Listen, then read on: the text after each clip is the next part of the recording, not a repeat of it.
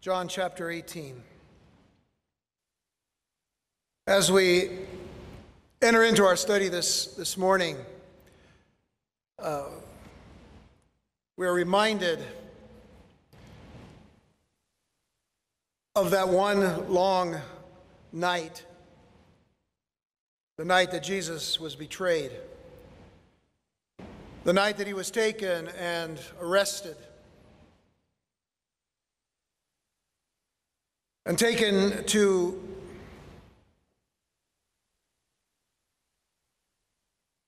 two very illegal trials. One before Annas, who had been the high priest, and then to Caiaphas, who was the high priest. And in between all of that, there was a visit with Herod.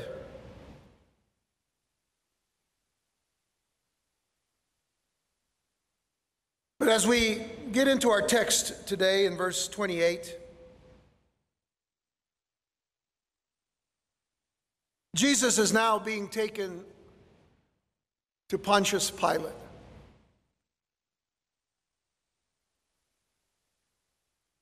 And it begins to reveal somewhat of the heart of the religious leaders who had had enough of Jesus.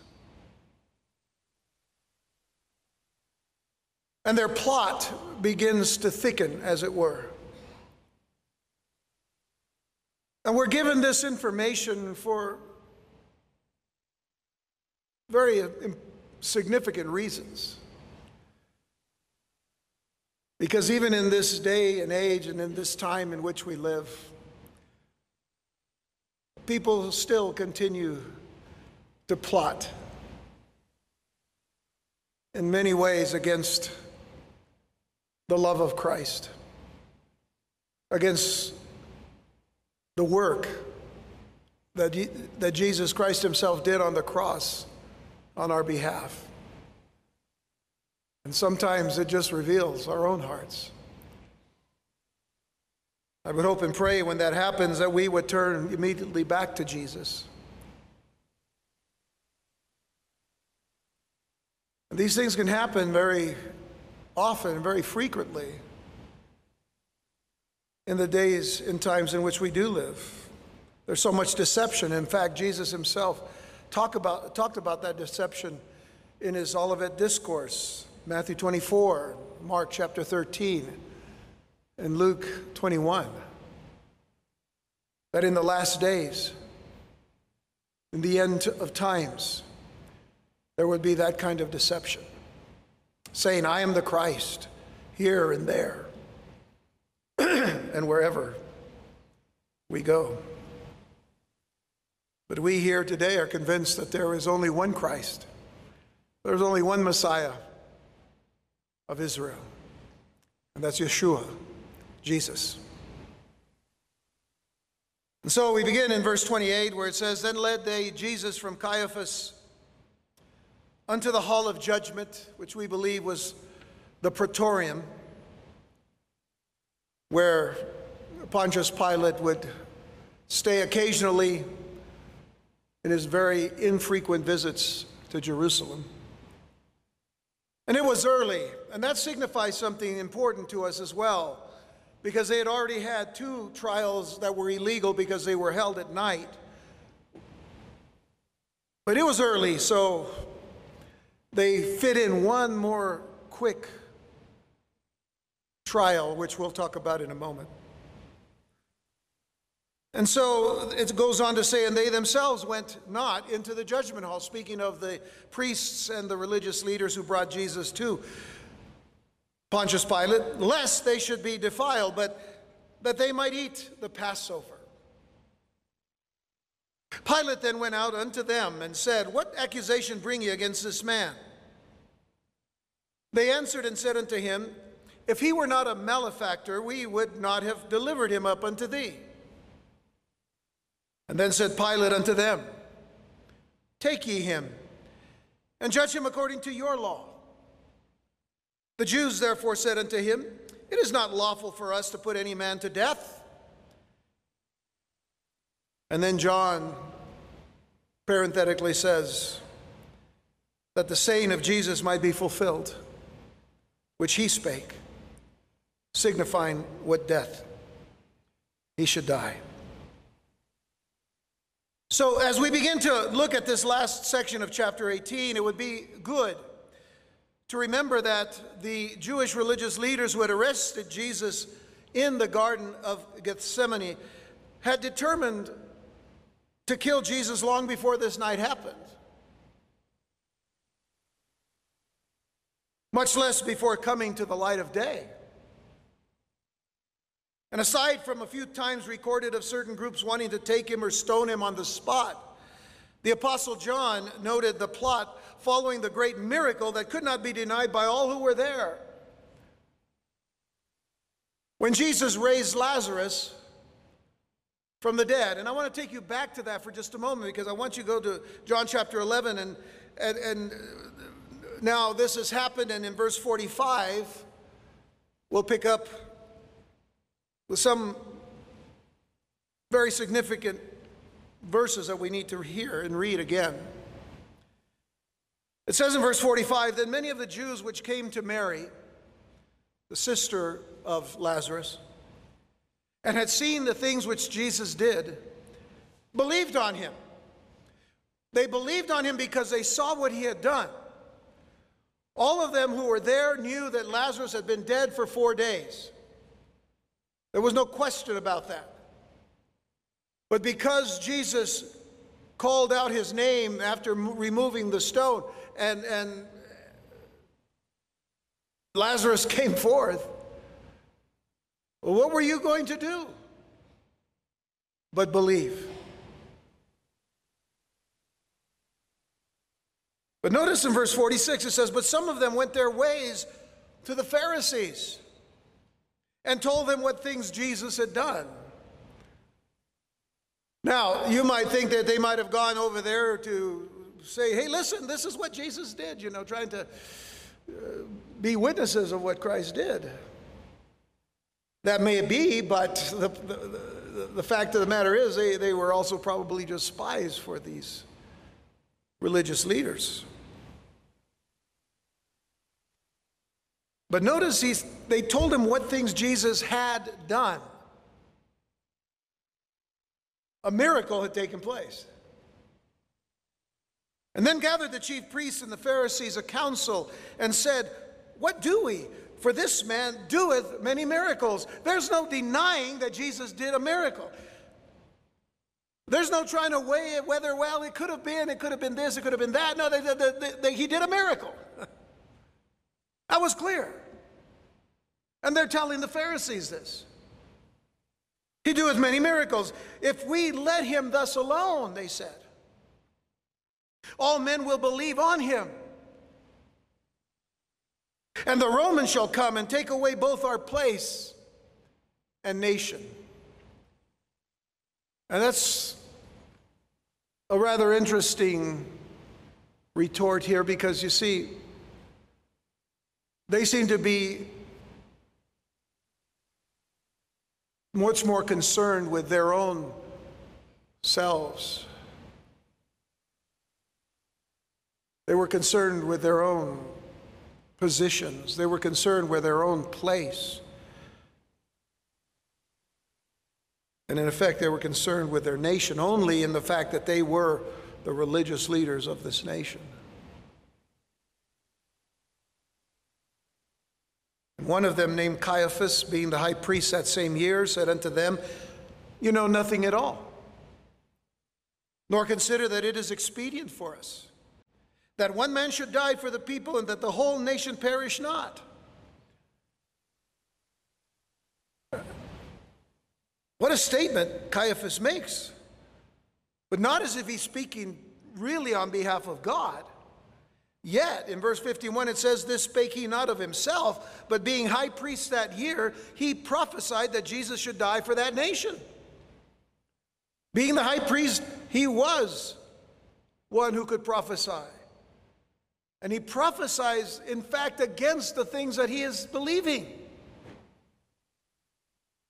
And notice in verse 52, "And not for that nation only, but that also he should gather together in one the children of God that were scattered abroad. And then from that day forth they took counsel together for to put him to death. They did not know what they were doing. When he tells them, you know nothing at all, he knew nothing at all. Do you understand that? And still, because he was a high priest, God used him to give forth a prophecy. That is incredible, isn't it? And at the risk of getting way ahead of myself, one thing that I didn't say much about back when we studied this passage in chapter 11, it had to do with verse 52. The part of Caiaphas' prophecy that pertained to the gathering together in one of the children of God that were scattered abroad. Now, since this message is entitled, "To This End Was I Born," I wanted to make clear that Jesus coming to this earth to take upon himself flesh for the purpose of being the pure Lamb of God who would be sacrificed not only for his people, the children of Israel, but also for the sins of the whole world. To once and for all take care of the sin issue. All of this was fulfillment of Scripture. And I want to take you to Isaiah chapter 49 for just a moment.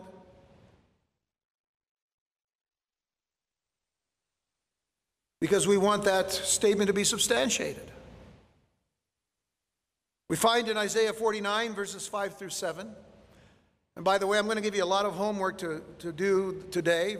Your reading going to begin in Isaiah 49. So you're going to read all of chapter 49 today sometime, all right? And you'll be tested on it next week. So you read all of chapter 49, then there's another chapter that you're going to have to read. All right. That's the old school teacher in me. Okay. Isaiah 49 verses 5 through 7. We'll just read those three verses. "And now saith the Lord that formed me from the womb to be his servant, to bring Jacob again to him, though Israel be not gathered, yet shall I be glorious in the eyes of the Lord, and my God shall be my strength." Now, this is a messianic statement. "And he said, It is a light thing that thou shouldst be my servant." This is the Father speaking. "It is a light thing that thou shouldst be my servant to raise up the tribes of Jacob and to restore the preserved of Israel." Notice the next phrase, "I will also give thee for a light to the Gentiles, that thou mayest be my salvation unto the end of the earth." Now, many people believe now that the Lord is actually speaking to Israel itself, but it's very hard to substantiate that with the statements that are being made in verse 5 about Israel, not so much to Israel. So he says, I will also give thee for a light to the Gentiles, that thou mayest be my salvation unto the end of the earth. Yet there is some truth to the very fact that Israel was raised up to be a light to the Gentiles. We'll talk about that in a moment. But notice verse 7 now. It says, "Thus saith the Lord, the Redeemer of Israel, and his Holy One." So now here we see the Lord and his Holy One, the Father and his Son. We see this kind of language in the Psalms. We see it as well in the book of Genesis. "Thus saith the Lord, the Redeemer of Israel, and his Holy One, to him whom man despiseth," notice, "to him whom the nation abhorreth. To a servant of rulers, kings shall see and arise. Princes shall also shall worship, because of the Lord that is faithful, and the Holy One of Israel, and he shall choose thee." So the text here is very clear, and that is that Israel, which was to be the light to the Gentiles, there's no question about that. God raised them up for that very purpose, that they might be a light to the Gentiles. But Israel, which was to be the light to the Gentiles, cannot and would not ever be that light without her Messiah. Israel cannot be that light without her Messiah, the light of the world. It's the reason why Jesus, in the Gospel of John, as we studied all of the I am statements of Jesus, one of them was, "I am the light of the world."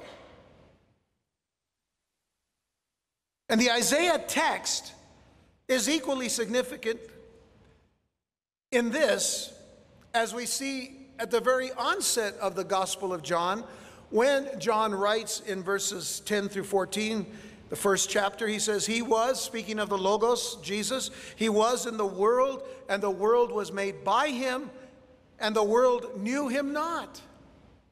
He came unto his own, the Jewish people. He came unto his own, and his own received him not. But as many as received him, both Jew and Gentile, to them gave he power to become the sons of God, even to them that believe on his name, which were born not of blood, nor of the will of flesh, nor of the will of man, but of God. And the Word was made flesh and dwelt among us, and we beheld his glory, the glory as of the only begotten of the Father, full of grace and truth. So now we can take a string and tie this passage here in John back over to Isaiah chapter 49, and then swing it back around to John chapter 11 in the prophecy of Caiaphas, when he says what he says about one man dying for the nation and the Lord as well.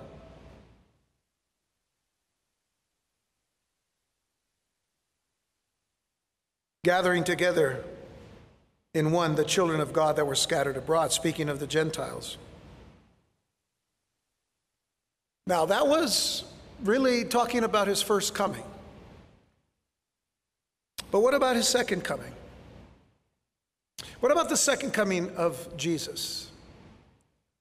Jesus, of course, has promised that second coming. What then? Well, the Apostle Paul makes that clear for us in Philippians 2, verses 9 through 11. When Paul writes, "Wherefore God also has highly exalted him," speaking of Jesus, "and given him a name which is above every name, that at the name of Yeshua," God is salvation, Jesus, "every knee should bow, of things in heaven and things in earth, and things under the earth, and that every tongue should confess that Jesus Christ," that Yeshua HaMashiach, Jesus the Christ, or the Messiah, is Lord, to the glory of God the Father. And I bring this up because this ties with the title of this message, which we're going to get to actually next week, when he says, "To this end was I born." So to this end was he born. To this end was he born. To come, to die on behalf not only of Israel, but for the sins of the whole world. So getting back to our text in John 18, and the happenings of that now early morning. What the Sanhedrin was not allowed to do under Roman law was to execute prisoners. They needed Rome's cooperation. They needed Rome's approval. And in Judea, Rome was one person: the procurator, Pontius Pilate, who just so happened to be in Jerusalem to preserve order during the Passover. Now, I say it that way because Pontius Pilate did not like to go to Jerusalem. He didn't like it one bit. History teaches us that Pontius Pilate was a corrupt, domineering, and arrogant imperial governor who ruthlessly hated the Jewish people whom he ruled.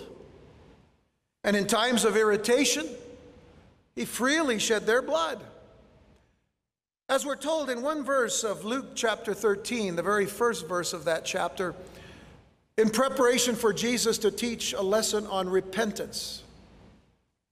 And it says there, and Luke sets the stage for that, when he says, "There were present at that season some that told him of the Galileans whose blood Pilate had mingled with their sacrifices." There were a number of groups within the Jewish people, sometimes we call them zealots, that just wanted to oppose Rome at every stop and at every turn. And Pilate just influenced his great force upon them, you know. So it didn't bother him at all to have to kill as many people that opposed him when the time suited him. But Pilate hated visiting Jerusalem, and he only showed up as seldom as was possible, all because he was accustomed to the pleasures of Rome. And he abhorred Jerusalem's religiousness and ever-seething air of revolution. He just didn't like it, you know, he just hated it. He enjoyed being over in Caesarea. That's where he was set up over there to enjoy the pleasures of Rome. They didn't have the pleasures in Jerusalem, just problems. So as much as he hated the Jews, he also understood something. He understood the need to deal with their leadership, especially during very tenuous situations for the Romans. When you have close to 1 million people coming into the city of Jerusalem for one of the festivals, especially Passover, and the city is filled with worshipers observing the Passover, sacrificing lambs for their families, as it were. And while understanding the power structures of the Jewish religious leaders and knowing how to use them, Pilate nonetheless revealed a weakness and an indecisiveness that led to compromising actions. We'll see that not only today, but also next week.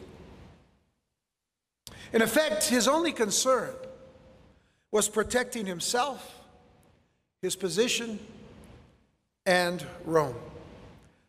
How similar that was to what the Pharisees were doing, to what the high priests, or the high priest and the priests were doing, wanting to protect themselves, wanting to protect their positions, and in fact, wanting to protect their place in Israel. I would have to say, quite ahead of things, that both Pontius Pilate and the Jewish religious leaders failed in all three things. But we'll get to that another time. What about the scruples of the priests and the Sanhedrin? The scruples, what I mean by that is the principles, the ethics, the consciences, the morality of the priests and of the Sanhedrin. What about that here? Because verse 28 reveals that they had no scruples at all. It reveals that they had no ethics, no principles whatsoever. What it does reveal is that they were in spiritual bondage. Now, I have to say that there are people even in the church today that are under spiritual bondage because they haven't been set free by the very work of the blood of Jesus Christ and the things that Christ has done for them on the cross. And they're under bondage to the law still. They're very legalistic in a lot of ways. And yet sometimes their lives don't reflect that. This is something we all ourselves need to have to be very careful about. But let's look at verse 28 of John 18 as we start now our text and our study here in these few verses. It says, "And led they Jesus from Caiaphas unto the hall of judgment." So they're bringing Jesus, and they take Jesus to the hall of judgment. They put him into the hall of judgment, but they don't go in. Because we're told, and it was early, of course. Sun was rising, sun was dawning. And they themselves went not into the judgment hall. So they probably gave Jesus over to whoever was guarding the judgment hall or the praetorium. And they said, "Here, take him into Pilate." They stayed outside. Why? Well, we're told why. Lest they should be defiled. I have to tell you, John is being very sarcastic here.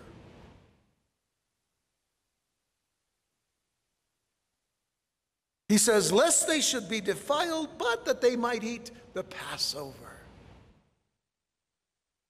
Well did Jesus describe the religious leaders of his own people. Before all this happened. And it was one of those things that was the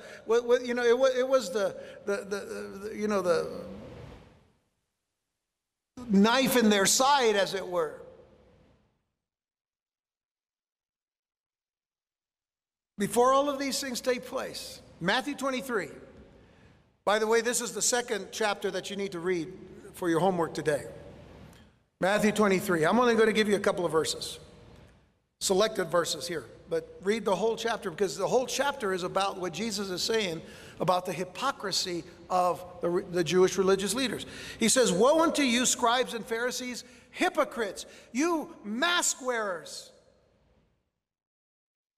For you are like unto whited sepulchres." In other words, you're just like whitewashed tombs, which indeed appear beautiful outward, but are within full of dead men's bones and of all uncleanness.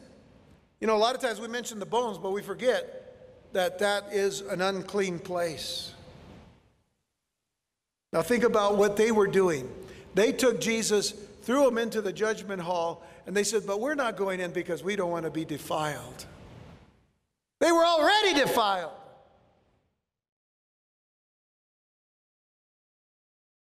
And even so, he goes on to say, "You also outwardly appear righteous unto men, but within you are full of hypocrisy and iniquity," sin. So don't forget to read all of this chapter.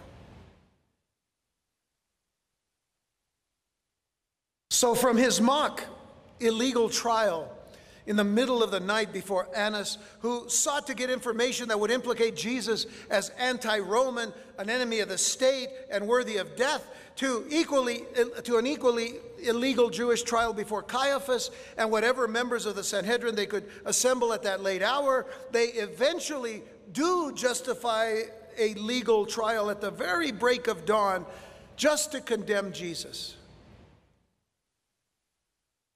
They justify a legal trial. Why? Because the sun was coming up.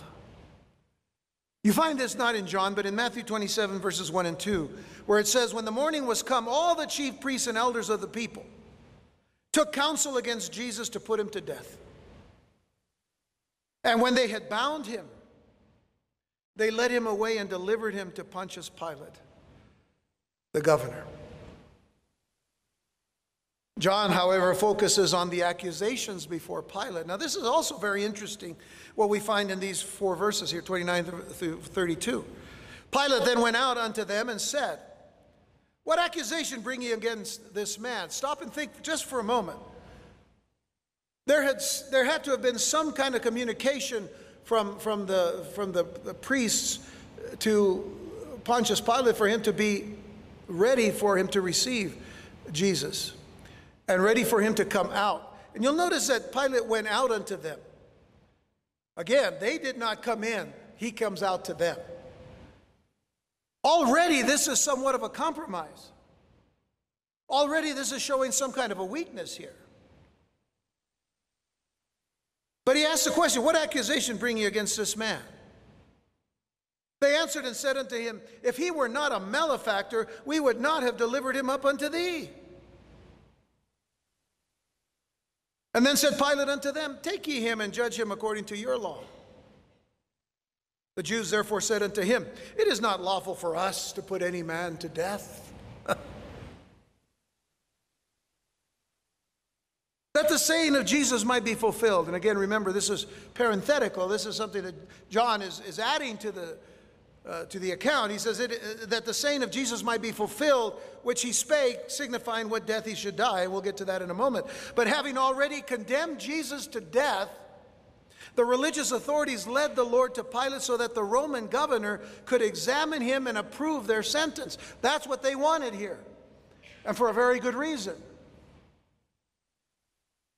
And yet it was Passover, and these religious men had their sacrificial lambs ready at home, and they had rid their homes of leaven, and they had done all that they had to do to be ceremonially clean for the Passover.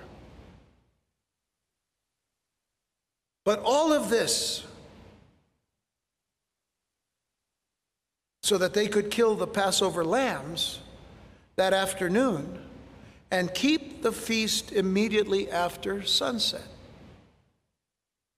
Which brings up a quick question. I'm not going to deal with it a whole lot. But some people have said, well, didn't Jesus and his disciples that night before celebrate the Passover supper? And they did.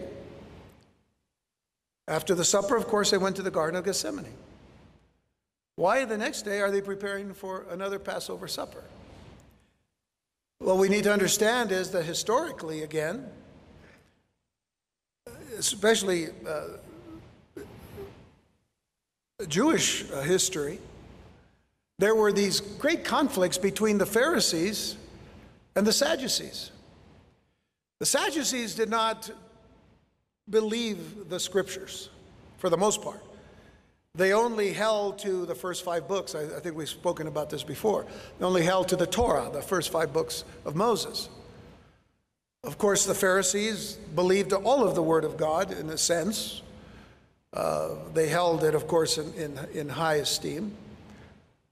So they had differing ideas as to when Passover was to be celebrated. But if it had been celebrated on the night of the unleavened bread, it would have been just fine, which is what Jesus did. So if anything, Jesus did the Passover supper on the night that the Pharisees would have done it. And what we see in the preparation here of these people, and remember this, that the high priest was a Sadducee, and so were most of the Sanhedrin. So that's why they were going to do it on the next night. Now that should kind of clear that up for at least now. But nonetheless, they certainly didn't want to risk ceremonial defilement by entering a Gentile place of residence, in this case the Praetorium, where there would be leaven there. But isn't it great that they just went and tossed Jesus into it?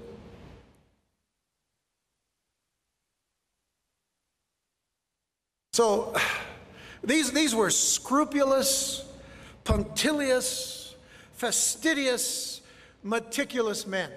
You're thinking, what does all that mean?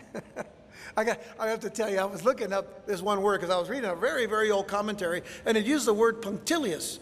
And I said, well, let me look that up. And so I looked it up, and punctilious means showing great attention to detail or correct behavior.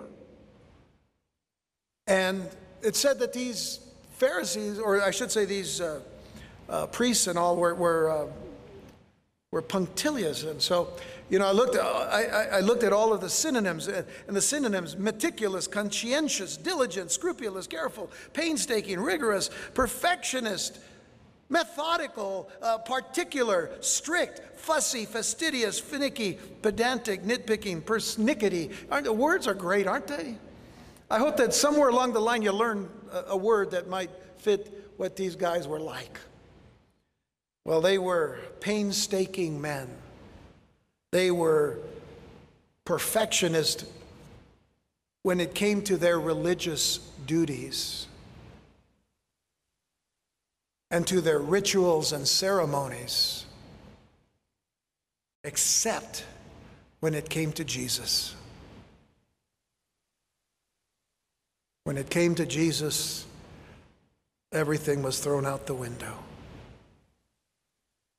Not only were they spiritually in bondage, they were spiritually blind as well. Little did they know that Jesus, Yeshua, HaMashiach, Jesus, the Messiah, who proved himself by the things that he did, by the things that he said. Little did they know that Yeshua was their true Passover lamb. And they were about to kill him in that capacity. How strange that even Caiaphas said, let it be that one man die for the sins of the nation.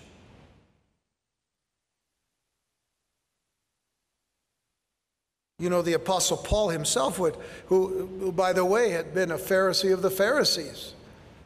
And some consider him to have been a member of the Sanhedrin as well. But in 1 Corinthians 5, verses 7 and 8, Paul writes, "Purge out therefore the old leaven, that you may be a new lump as you are unleavened. For even Christ our Passover is sacrificed for us." So he calls the Messiah, Jesus, our Passover, sacrificed for us. "Therefore let us keep the feast not with old leaven, neither with the leaven of malice and wickedness, but with the unleavened bread of sincerity and of truth." Which of course now is in complete contrast to the way that the scribes and the Pharisees and the Sanhedrin and the priests all did what they did as leavened people. Leaven was a type of sin. So when Pilate went out to them, and again, you know, you see that it says that Pilate will be shown to be going in and out a few times to accommodate the Jewish leaders' religious scruples. You know, he comes in and out, in and out, in and out. We'll see that more next time. When Pilate went out to them seeking to know their accusations against Jesus, they responded in sheer sarcasm. They responded in sheer sarcasm to Pilate. They called Jesus, who is the Son of God, they called him a malefactor. That's an interesting word in the Greek. It is the word kakopoios, which just literally means a bad doer. I bet you thought I was going to say a bad dude. A bad doer, a criminal, an evildoer. That's what they call Jesus. So let's see, what bad had he done? What bad had Jesus done? Well, Jesus healed the sick. He raised the dead. He delivered the demon-possessed. He taught the truth about the God of Abraham, Isaac, and Jacob, like no one else. Because he always taught with authority. The authority that could only come from God, that could only come from heaven, that could only come from the throne of God. Because he spoke in the authority of his Father who sent him, who sent his only begotten Son. And throughout his earthly ministry, they searched out his life. They searched out his life to find any kind of flaw whatsoever. And they found not one flaw. And just consider the hypocrisy of those who would that very same afternoon be looking at their little one-year-old lambs and looking for some kind of flaw on them, something that they could not, use that animal for whatever reason. And if they found one that was pretty close to being perfect, because what in this life is perfect anyway, but there, you find something that might be pretty close to perfect, then that's the one that we're going to sacrifice.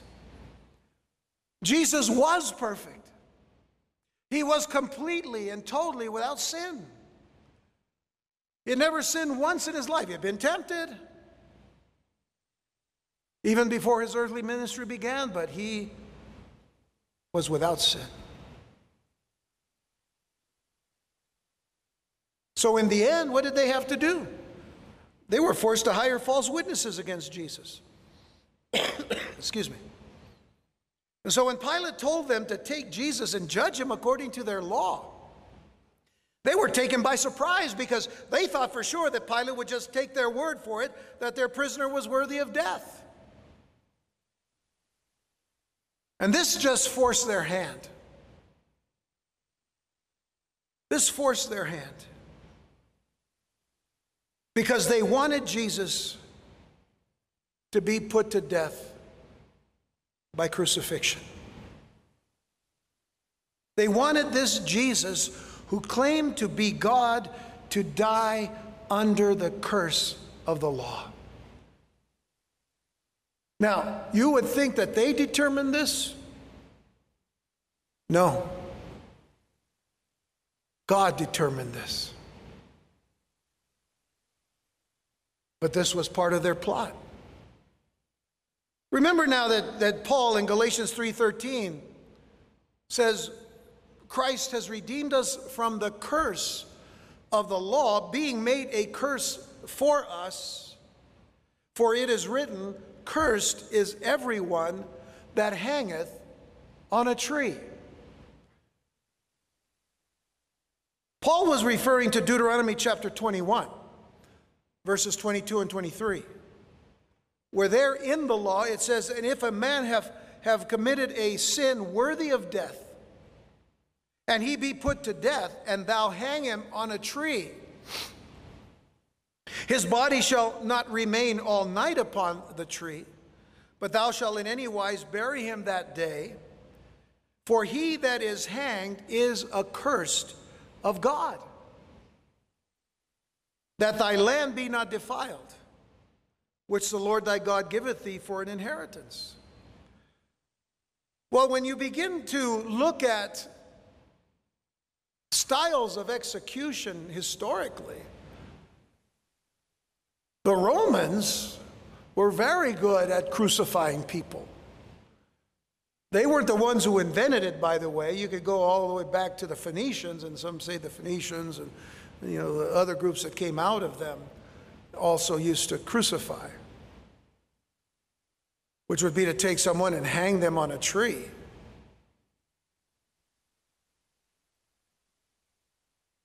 Stretch them out, stretching their limbs out in all the directions that they could go. The Romans may have modernized it in some way. When we talk about a tree, we're talking about pretty much a trunk of a tree upon which a prisoner, a convict or whatever that is caught and being taken to the cross or to the tree is going to be also carrying a crossbar so that the limbs are extended.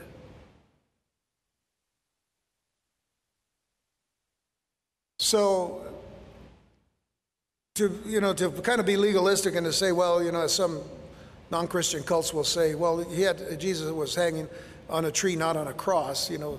That's nitpicking things. You have to understand historically what a tree trunk represented. It was the place where you would hang and crucify someone. All of that aside, the point is that that person hanged is accursed of God. And it makes you wonder about the things that Jesus cried from the cross that day. Eli, Eli, lama sabachthani. My God, why hast thou forsaken me? It's part of fulfilling the scripture. That Jesus became a curse for us because he took upon himself your sins and mine.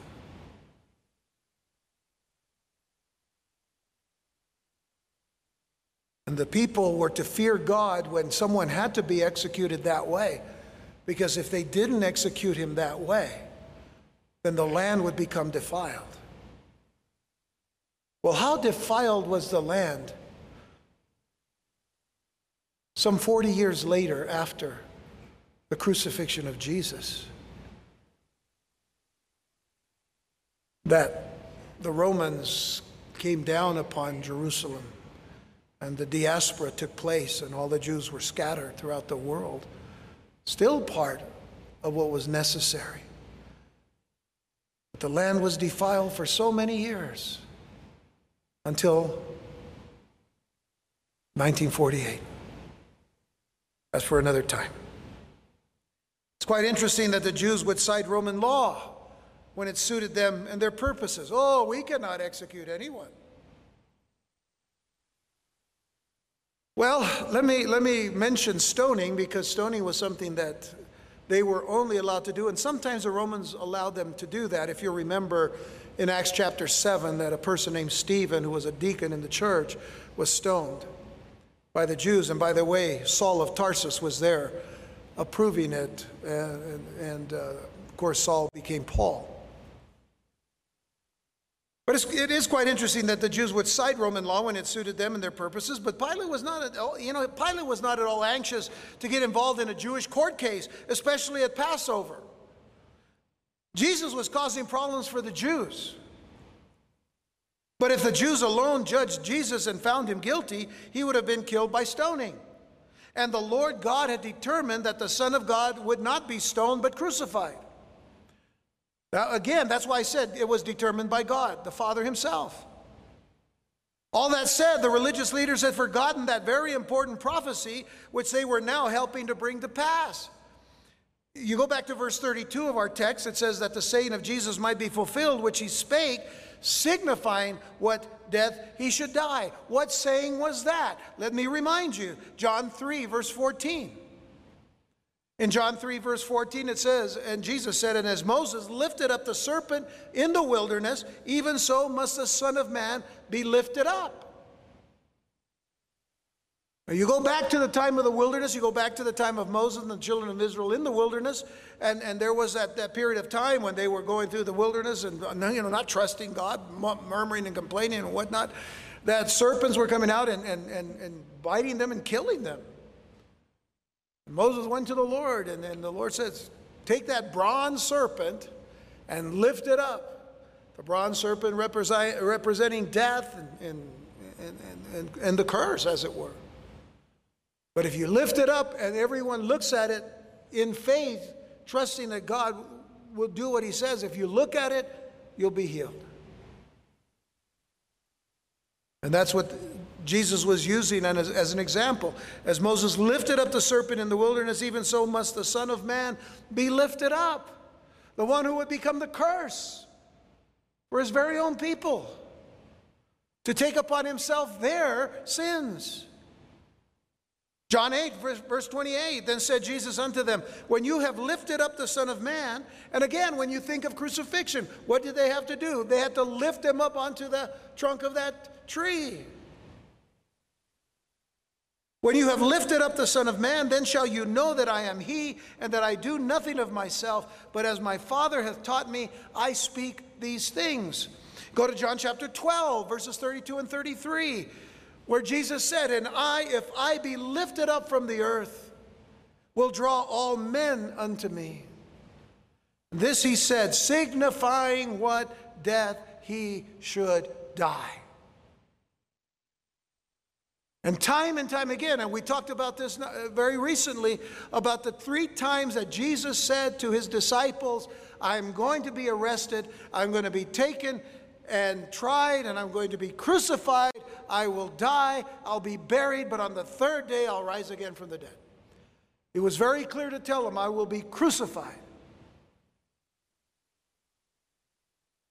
So, how many times does Jesus have to say something for it to be true? Really, only once, right?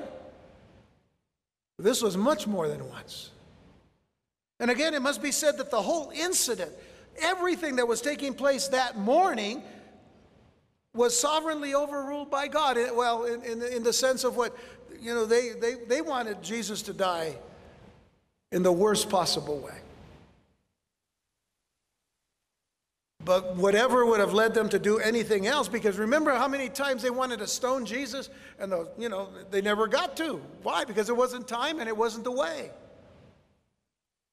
So it was certainly validated and substantiated by the Hebrew prophets that Jesus himself would die on a cross. Psalm 22, verses 14 through 16. David here gives forth a prophecy of Jesus on a cross. When he says, I am poured out like water, and all my bones are out of joint. My heart is like wax. It is melted in the midst of my bowels. My strength is dried up like a potsherd, and my tongue cleaveth to my jaws. And thou hast brought me into the dust of death. For dogs have compassed me. The assembly of the wicked have enclosed me. They pierced my hands and my feet. Prophetically, that was not the way Jesus, or I should say, that was not the way the earlier cultures had crucified. But the Romans did. The Romans did. They pierced his hands and his feet. And in Zechariah chapter 12, verse 10, and I will pour upon the house of David and upon the inhabitants of Jerusalem the spirit of grace and of supplications, and they shall look upon me whom they have pierced. This is now when Jesus will come again. How are they going to recognize that it is Yeshua? Because they will see the marks upon his wrists and hands, the marks on his feet. They shall look upon me whom they have pierced. And they shall mourn for him as one mourneth for his only son, and shall be in bitterness for him as one that is in bitterness for his firstborn.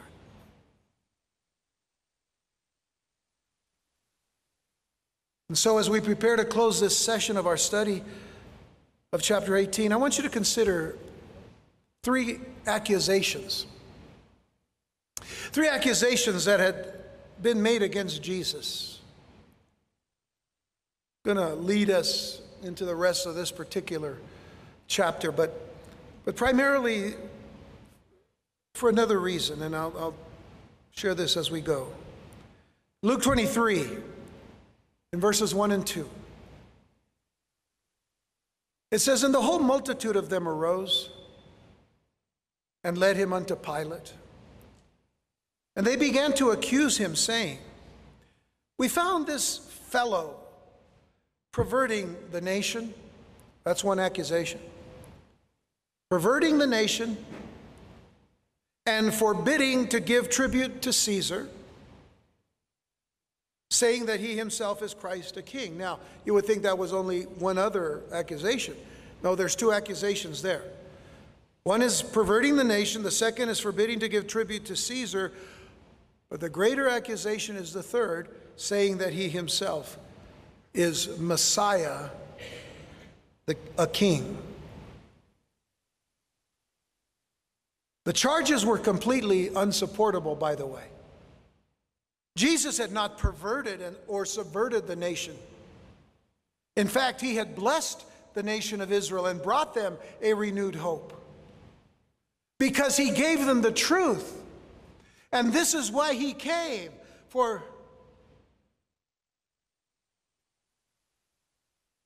to this end was I born.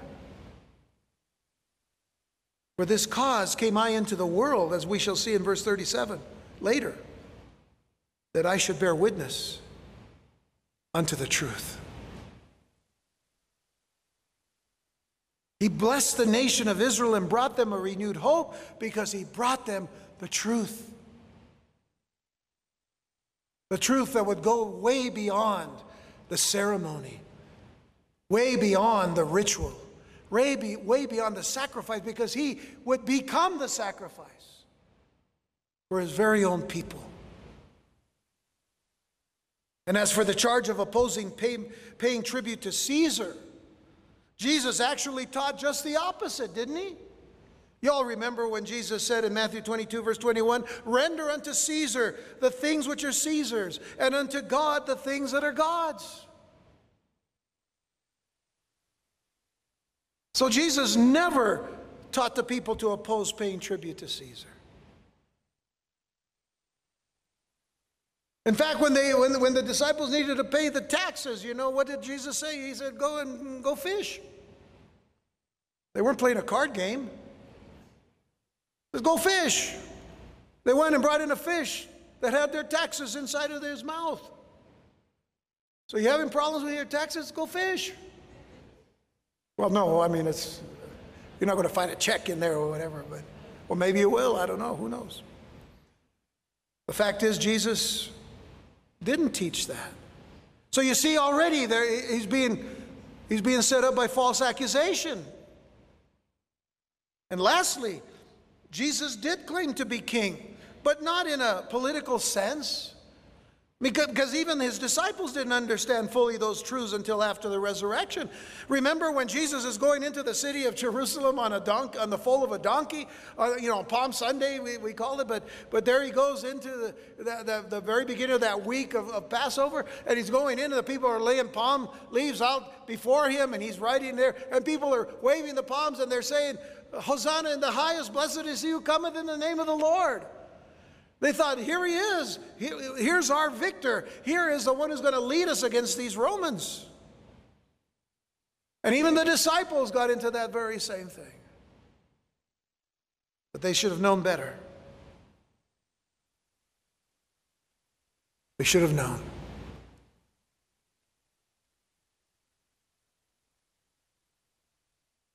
It's what Jesus will tell Pilate in our next study, but you can read it on. You can read on. He said, "My kingdom is not of this world. My kingdom is not of this world."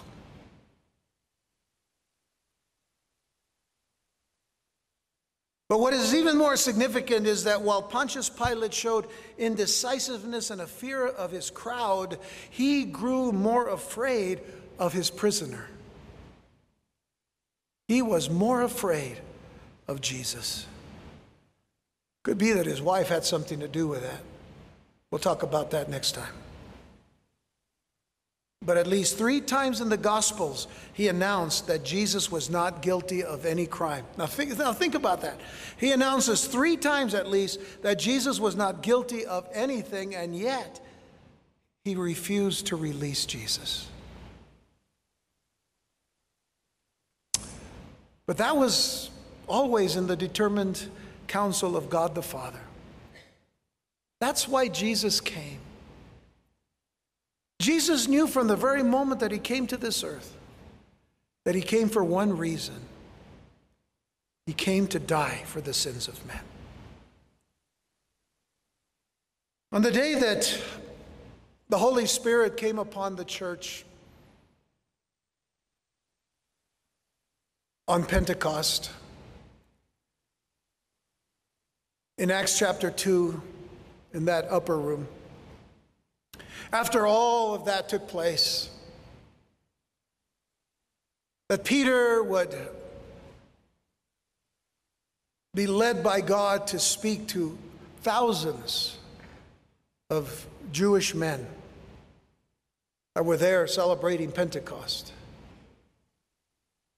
We're told in Acts 2, verses 22 through 24, he said, "You men of Israel, hear these words. Jesus of Nazareth, a man approved of God among you by miracles and wonders and signs which God did by him in the midst of you, as you yourselves also know, him," and here it is, get this, "him being delivered by the determinate counsel and foreknowledge of God."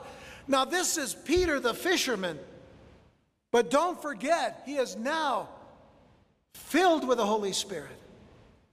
He is now being led by the Holy Spirit. He's now being directed by the Spirit of God. He is now God-breathed to say the things that he's saying, and he says, being delivered by the determinate counsel and foreknowledge of God, you have taken and by wicked hands have crucified and slain, whom God has raised up, having loosed the pains of death, because it was not possible that he should be holden of it. There is no way that death could ever hold Jesus in the grave. There is no way that any tomb of any kind, of any material, could ever hold Jesus in a grave. Jesus was bound, determined, and in fact, ready to rise from the dead. And he did so for you and for me. And what Paul says when he says, if you will confess with your mouth the Lord Jesus and believe in your heart that he was raised from the dead, you shall be saved. Salvation was in his very name. Yehoshua, Yeshua, God is salvation. So was Jesus a malefactor? Was he a bad doer? Was he an evil doer? Was he a criminal? Well, later on, when Peter was speaking to Cornelius and his household, he said this. He said how, Acts 10, verse 38, how God anointed Jesus of Nazareth with the Holy Ghost and with power, who went about doing good. Everything Jesus did was good. And healing all that were oppressed of the devil, for God was with him. And we are witnesses of all things which he did, both in the land of the Jews and in Jerusalem, whom they slew and hanged on a tree. Well, you won't see it up here, but when you read on in Acts chapter 10 there, it says, him God raised up the third day and showed him openly, not to all the people, but unto witnesses chosen before of God, even to us who did eat and drink with him after he rose from the dead. And he commanded us to preach unto the people and to testify that it is he which was ordained of God to be the judge of the quick or the living and the dead.